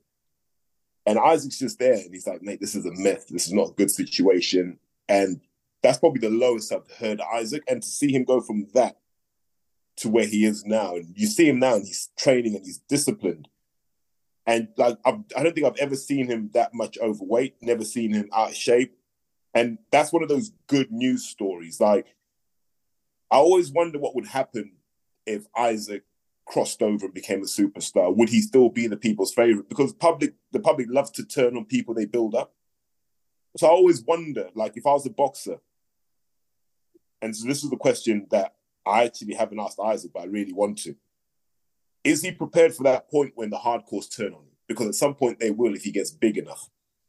I think you've seen it with Chris Billam-Smith. Before Chris was world champion, he was always the people's favorite. Oh, Chris, good lad, lovely lad, gentleman. Became world champion, Oppenheimer would smash him to pieces. It's making me like, you can't win, can you? It's true. But that was a great night. Like, that's one of my highlights as well. Just being with Martin, Oscar, Max was there from Square Mile as well. Seeing Rob down there as well. It was nice. And to know that, and here's why it's important for me. To know that at one point, Dan Aziz, Denzel Bentley, and Isaac Chamberlain all held British titles at the same time is important, because when those guys are old, they can always sit there as equals and go, yeah, we all did that. We all won.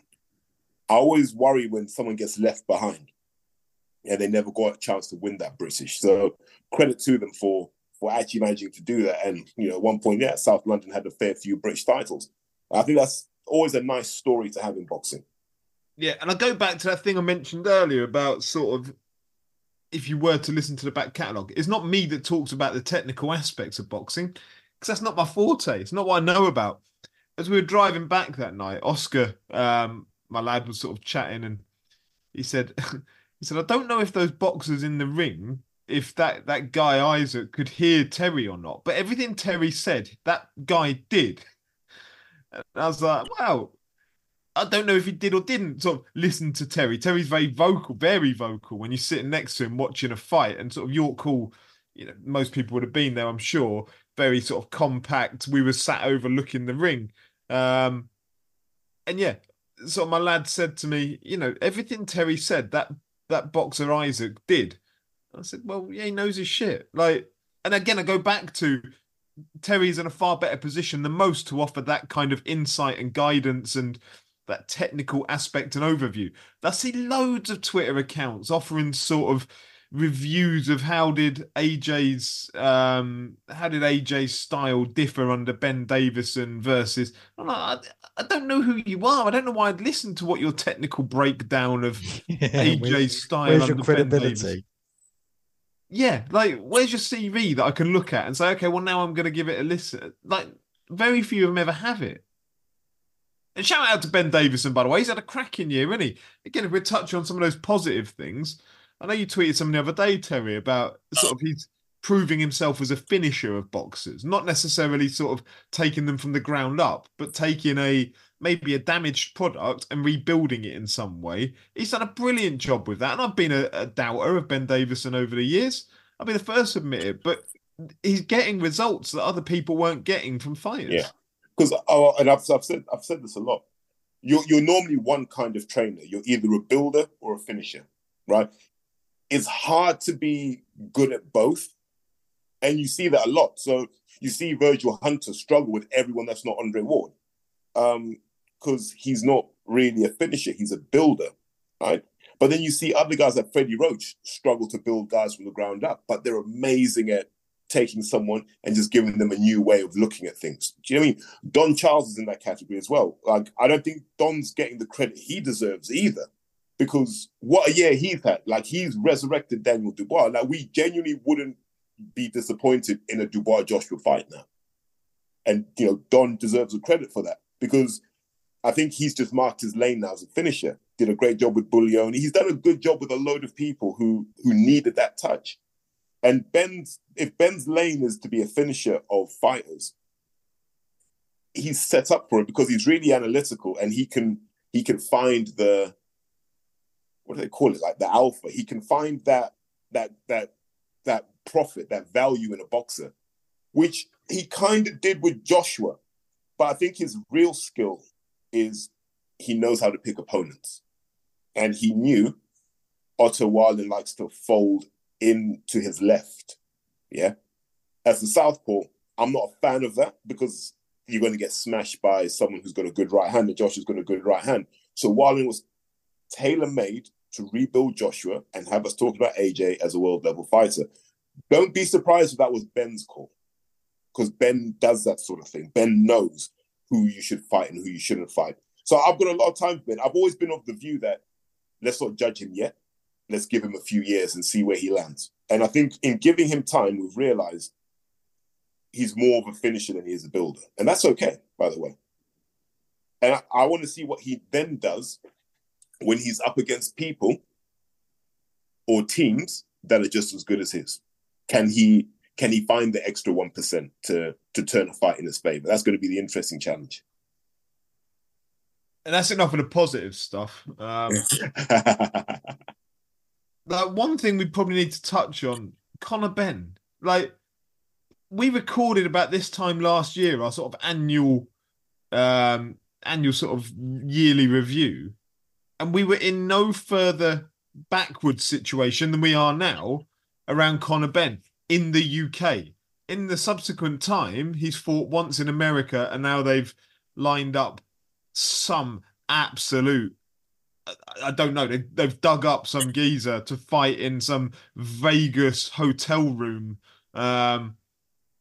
Very strange one. Very, like, they talked about we were going to get the biggest fight, in Hearn's words, the biggest fight in British boxing that could be made right now was going to be Eubank versus Benn. That didn't get made for whatever reason, which we can come on to. But what did get made was Benn versus someone that would have driven BoxRec traffic through the roof that day, because no one had a clue who he was, and still nobody has a clue who he is. So are you telling me there was absolutely no consideration for anything other than Benn versus Eubank or Benn versus someone that I've never heard of? There was no middle ground outside of those two options that was considered at all, anywhere in the world. Fuck off. What? So, but we know how Eddie works, right? The show has to be profitable at the gate. Never mind the broadcast money. The show has to be profitable at the gate. What he's basically telling you is Conor Benn's not a star. That's what he's telling you. And let me do my Mystic Martin. Ooh. I see there being a big fallout between Conor and Eddie. I do. I don't think Conor Benn's happy. I think what he was told at the beginning of this whole disaster turned out to be false. And he holds Eddie accountable for that. And so that's why you've seen him kind of behaving recklessly, because he's like, well, Eddie can't fix this. I have to fix this myself. And he's taking advice of, every which Herbert you can pick right now. And he's probably got it wrong more often than not. But I'd say this. He's blowing away his best years. Yeah. He needs to say, right, what will it take for me to be back in the ring in the UK? If he's got if this is, can it be a shadow ban if you're still boxing? I don't know. But he can't commit to boxing outside the UK because people don't know who the hell he is. That's the problem, that by now, this could all have blown over with a shadow ban. It would be resolved by now. 18 months would have been quite a long one from what we know of others that have sort of had different things in their systems. 18 months would have been beyond most. He could easily be back boxing and fighting Eubank at Tottenham Stadium in February if he'd have just got better advice early on. But as it is, we're no further forward. We've still got this NAPD appeal that's sort of ongoing. Quite why it takes so long, I've no idea. I don't know if there's a back catalogue of other sportsmen that are going through the process that are also in that appeal system. You see all the people on sort of Twitter going, oh, why does it take so long? Well, I'll tell you why. I don't know.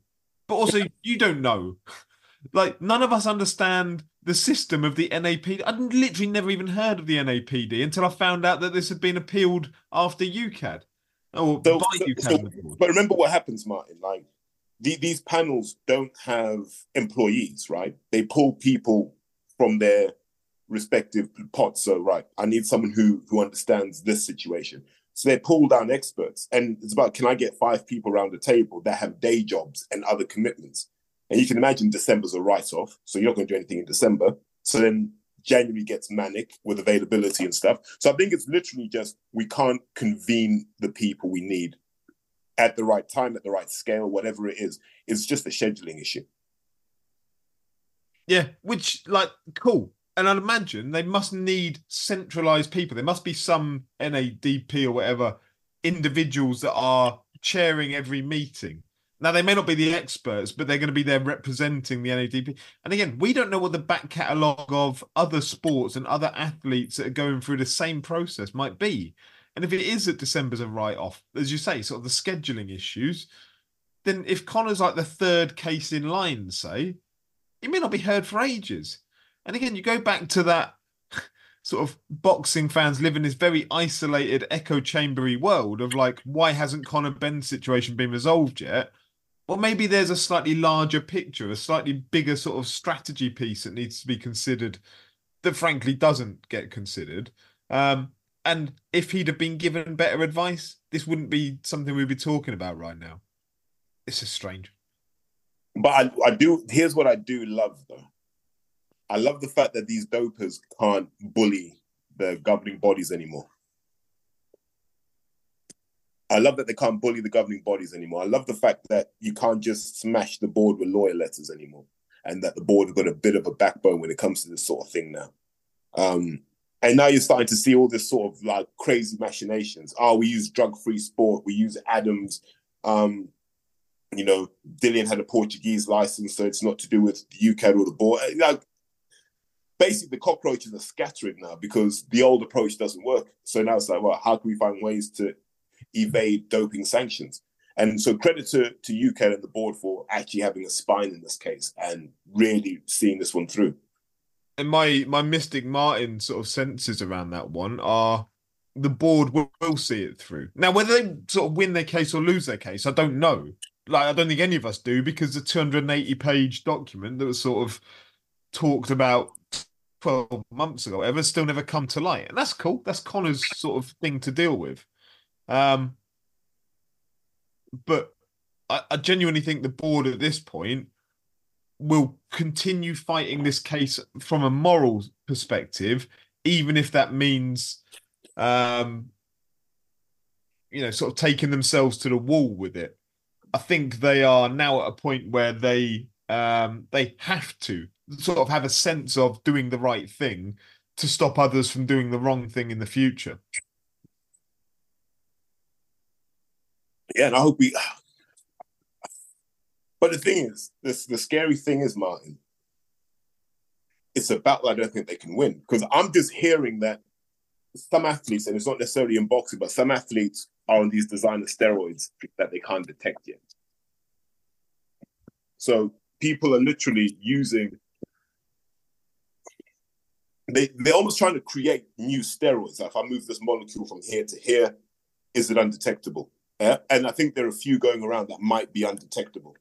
So, and you might have to, one day you might have to just let them go at it and go, all right, just take what you want. But I'll go back. There was a name we mentioned earlier, Coogan. Oh, yeah, there we go. Yeah, so, when it's 28th of July, 28th of July, it's not that I've been sort of harbouring this by any means particularly. It's just that I've done a very quick search on when he last tweeted me. 28th of July was the date that it came out that Conor Benn had been cleared or won his case, whatever the terminology. Hearn, when Hearn did that cringe-worthy video where he rang him up and sort of they had that conversation live on the Matchroom PR video. Yeah. It was absolutely fucking atrocious. And they sort of sold it as Ben has been cleared. Ben has got no wrongdoing against his name. sort of forgetting the fact, well, okay, well, that was the 28th of July. That's nearly 6 months ago, and he's still not able to fight in this country. On that day, and I know it's the 28th of July, Coogan tweeted me out of blue, just tweeted to me with laughing face, laughing face, laughing face, laughing face, laughing face. Oh dear, Martin. What time did he send the tweet? 6:43 in the evening. That might have been Bacardi Coogan talking again. So I just tweeted him back. It's all okay, pal. I didn't get a response. But again, Well, he showed you, didn't he? He showed you. He had you on toast, mate. it's that thing of like, I know he doesn't call himself a journalist, and you know, Coogan, I'm sure he'll come and message me and say "fuck off, Martin," whatever. I literally couldn't care less. I know you sort of don't brand yourself as a journalist or hard-hitting interrogator or Louis Theroux or any of these things, but your job is somewhat to hold these people a little bit accountable and ask some awkward questions. So if you're then jumping on Twitter the moment this announcement comes out about Conor's sort of cleared to fight, jumping on Twitter to tweet me for no other reason than to go, oh dear, Martin, and defend Conor Benn, who at this moment in time is still not cleared to fight in the UK, nearly 6 months on. So if and when a fighter ends up fucking iced on the canvas, not necessarily by Conor Benn, but by someone that we find out is a drugs cheat in years to come, don't give it the crocodile bullshit tears about like, oh no, this is terrible. Drugs shouldn't be allowed in the sport. Somebody's been hurt by someone taking drugs. When you're also there jumping on Twitter to have a go at people that just want answers about drugs in sport, just want answers about, okay, why was clomiphene in your system in the first place? And actually, all you're doing is jumping on Twitter to have a go at someone. You're just asking those questions. That it's literally your job to do that same thing, but instead you sort of jump on to defend him against people that do ask the questions. I just think, what fucking world do we live in? That's the way it works. What I would say is, if you don't consider yourself a sort of person, if in his role, if you're not the sort of person that considers yourself someone who has to hold people to account, doing what you're doing, then you have to accept that you're fucking useless. And it's not to say you shouldn't have personal relationships. So I get, like, you've known these people for many years and you sort of built relationships with them. But if you're so one-sided in that relationship that you're willing to go and white knight them on Twitter for their benefit, so, like, I don't know why Coogan gives a fuck what my view on Conor Benn is, to jump on Twitter and tweet me about it. Just a really strange thing that sort of stuck in my mind that I thought, how bizarre. I knew boxing was a joke when people started tap dancing for Conor Benn.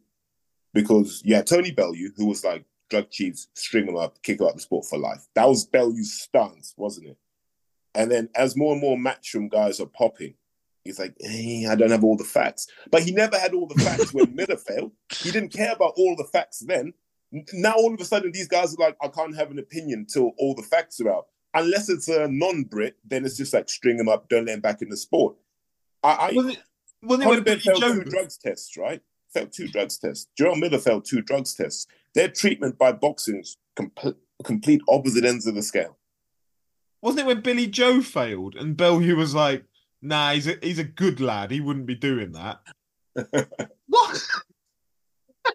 Oh, right. Okay. So because he's your mate, he wouldn't do it. But Jarrell Miller isn't your mate, so he would, and he should never box again.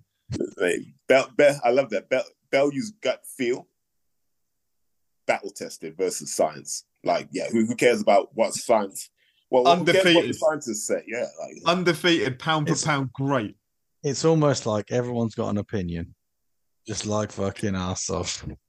And you don't have to be qualified to have a qualified opinion. But in this case, Andy, we're just asking for consistency. If you want drug cheese to be banned for life, then all drug cheese should be banned for life. Yeah, no, I get it. I absolutely get it. But just people just fucking adapt what they say based on, because it was always bullshit.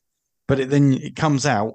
Then eventually, what I'm trying to get at is eventually their hypocrisy is highlighted, which highlights how fucking useless their opinion was in the first place.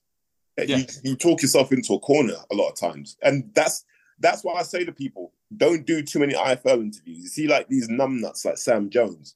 Every Sunday they say something, and then the thing is, the day after, the whole boxing landscape shifts. Now they've got to come and backpedal, or it's like, hold on, I can't do the call today. I have to call the 971 crew and see what I can say or what I can do. I need to touch on that 971 crew before we finish. Okay. And I realise like lots of people still are nervous around sort of covering some of this, but I don't know if anyone has listened to that Financial Times podcast series, New Narcos. No. It's brilliant, absolutely brilliant. 8 episodes, like half hour each. And it touches upon, it's basically 7 episodes about the Kinahan cartel. And it's all about how money laundering occurs, how the case was built up against them. Bearing in mind, these are people that the likes of Sonny Edwards recently came out and did an interview saying, prior to his Ban Rodriguez fight, one of the interviews said about, I didn't really know anything about him when I was sort of pushing my case for Kinahan, and it was just somebody who looked after me and I didn't know who he was.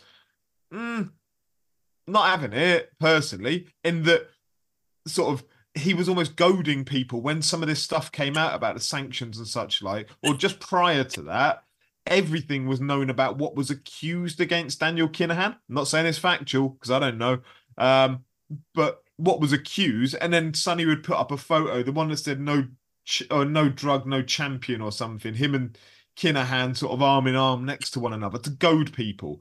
Sort of Sam Jones would do all the interviews about Kinahan's a great person, he's giving me great advice, all that stuff. All those tweets have been deleted. Everybody has wiped the slate. Again, morals out the window. Fuck them off. Like Skills Challenge Entertainment geezer, who at one point described Daniel Kinahan as like a brother to me, then went on record in another interview saying, well, Daniel doesn't work with Skills Challenge Entertainment. Like, we have nothing to do with him. I have nothing to do with him personally.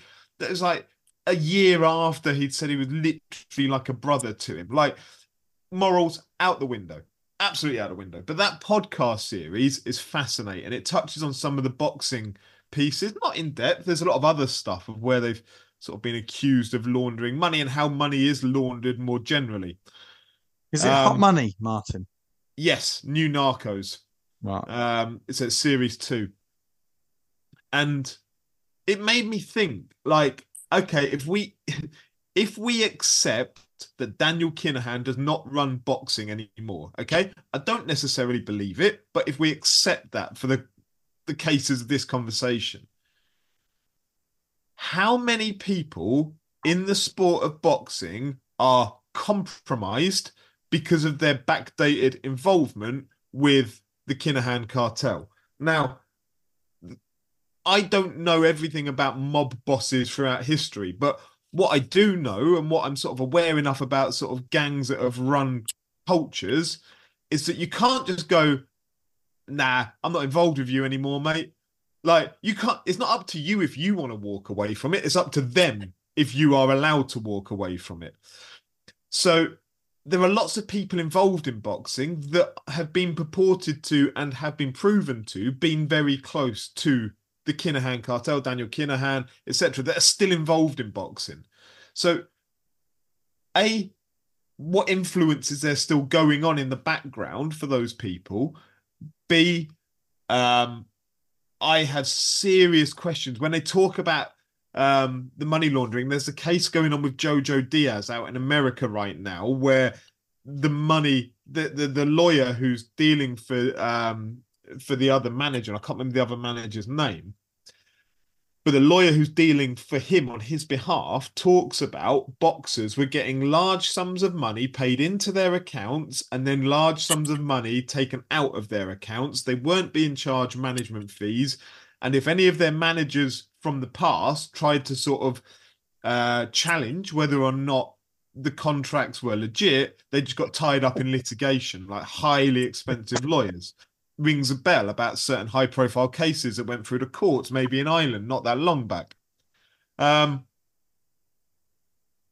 But what that tells me is that if that was going on a widespread basis, there is money that has passed through the British Boxing Board of Control that has been laundered. I think that's almost without question. It gets to the point of like, if that has gone on such a wide scale basis to boxers in the UK that have to pay board taxes, have to pay for their licenses, I would have serious questions about there must be money that has passed through the books of the British Boxing Board that is laundered money. Now, what are the board going to do about that in light of the accusations that have come out about how the money has been laundered and where it's been laundered and the boxers' involvements in this? How, as a governing body, can you allow yourself to be in a position where your accounts have been propped up by money that is essentially illegal? And what influence does that have on people within the sport that have taken some of that money and passed that money on? And what might be known about them by others that are now allegedly outside of the sport, but might have a vested interest in some of the outcomes? We're seeing a lot of shows in Belfast. Just saying. We have seen shows in Belfast with many people that were managed by MTK back in the day. Yeah. Strange, that. Strange that it will be Mr. Hearn doing these shows. Strange. And there are a lot of fighters that get signed to certain promotional bodies that are managed by people that were heavily linked to MTK back in the day. I'm not saying that that's a direct influence. I'm raising these questions more generally on the back of the Financial Times podcast and sort of how they brought to light how some of this worked. Almost as if someone cut the head of the monster and 2 or 3 heads grew in its place. Yeah, and maybe they sit ringside at certain shows or stand in the ring with certain fighters after their shows. Just saying, might happen every now and then. But I've said this for a while. I think the biggest names in British boxing are controlled out of the 971. Both of them. And that's why you haven't seen them fight each other, because someone hasn't determined it's time yet. But they're both controlled, because you can't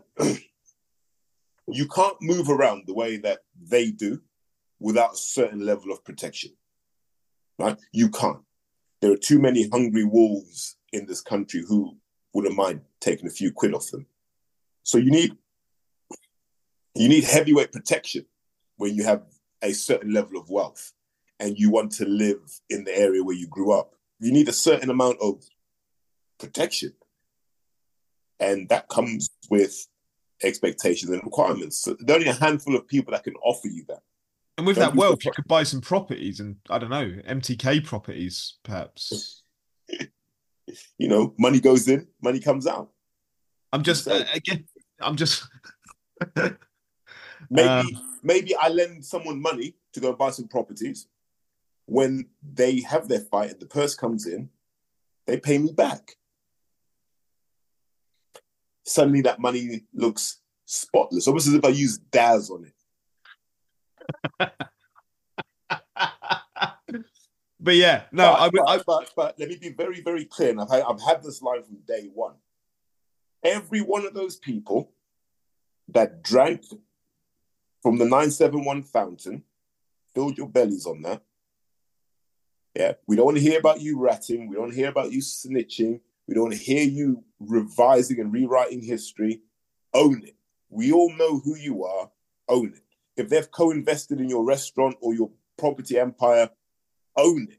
Yeah, when it comes crashing down, own it. I don't want to hear people be like, "Oh, yeah, I didn't know a thing about it." Come on. I completely agree. When the sanctions start ripping through the sport, which I genuinely fucking hope they do, from the media to the management to the boxers to everybody who took money knowingly from places that they shouldn't be taking money from, I hope those sanctions rip the fucking sport apart. Because to me, it's not dissimilar to PEDs. You might stop taking PEDs, but you're still getting that benefit down the line that others that never took it don't get. And so you might have built yourself into a position that you don't deserve because of things that you shouldn't have been taking from. And so I genuinely hope those that sort of, as you say, drank from that fountain, when everything comes in, I genuinely hope they get fucking ripped apart. And I'll tell you who I rate in all of this. I rate the OG DK. I rate Daniel. You know why? Because he saw boxing. He went, look at these greedy, sad fuckers. Look at them. Weak-spirited little bitches. Yeah? I'm going to use them to my advantage. I'm like, fair play. You found some suckers and they did your work for you. Fair play to you for being smart enough to see that. But for everyone else, I'm like, you know, when you ride on the back of a tiger, your best scenario is that you don't fall off. Yeah. And just think, if they're all calling Turkey His Excellency, what are they calling DK? Like Godfather. Yeah, like that man will get some serious love from all those people. And like Daniel Kinahan, he made some of the best fights in boxing over the years. The sport is now in such a shambles. Bring him back, whatever. Like, I ain't give a fuck now. I get like that sometimes. I'm like, I miss MTK. Yeah. Like, just let him have a little bit of boxing. And hey, for anyone asking, listen, I deny that I ever commentated on any of their shows. Okay, I don't want any sanctions on me. We never got paid. Oh, you guys didn't get paid? No, I'm joking. They paid you £400,000 and you had to give it back in 6 months. It's odd. Yeah. I've got to keep the interest, though. That's why I was wearing that mask before. Right, are we done? Till next year? Yeah. It's been a pleasure, gentlemen. It has been a pleasure. Yeah. And to anyone listening, there's a Happy New Year and all that good stuff as well. Yeah, man. Can we just have a quick... Do you think Fury... I'm not going to ask you who's going to win because that's pretty tight. Is it going to happen? Fury Usyk? Yeah. I think it will happen. Okay. When the Saudis put money down, things happen. And again, I sort of think there are enough people that are insistent it happens. Because it'll fucking happen. All right. Okay, gentlemen. Well, right, guys. It's been a pleasure. A pleasure as always. You all take care. Cheers, mate.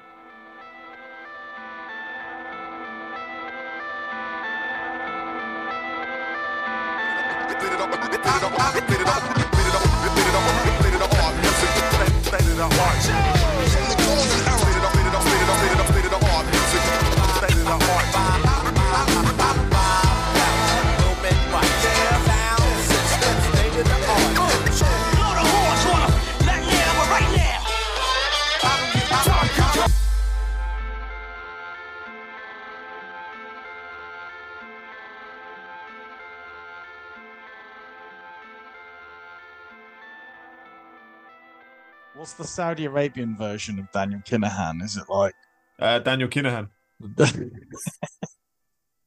His Excellency Daniel Kinahan. I want to see Kinahan rock up in one of those white robes and just go completely incognito. Be the bollocks. Well, I reckon he does. Joe, I reckon he does that. I reckon he's probably at every show. Yeah. Or has the robes like we're talking about, but. I bet he was loving COVID, wasn't he? He just walked around just masked up.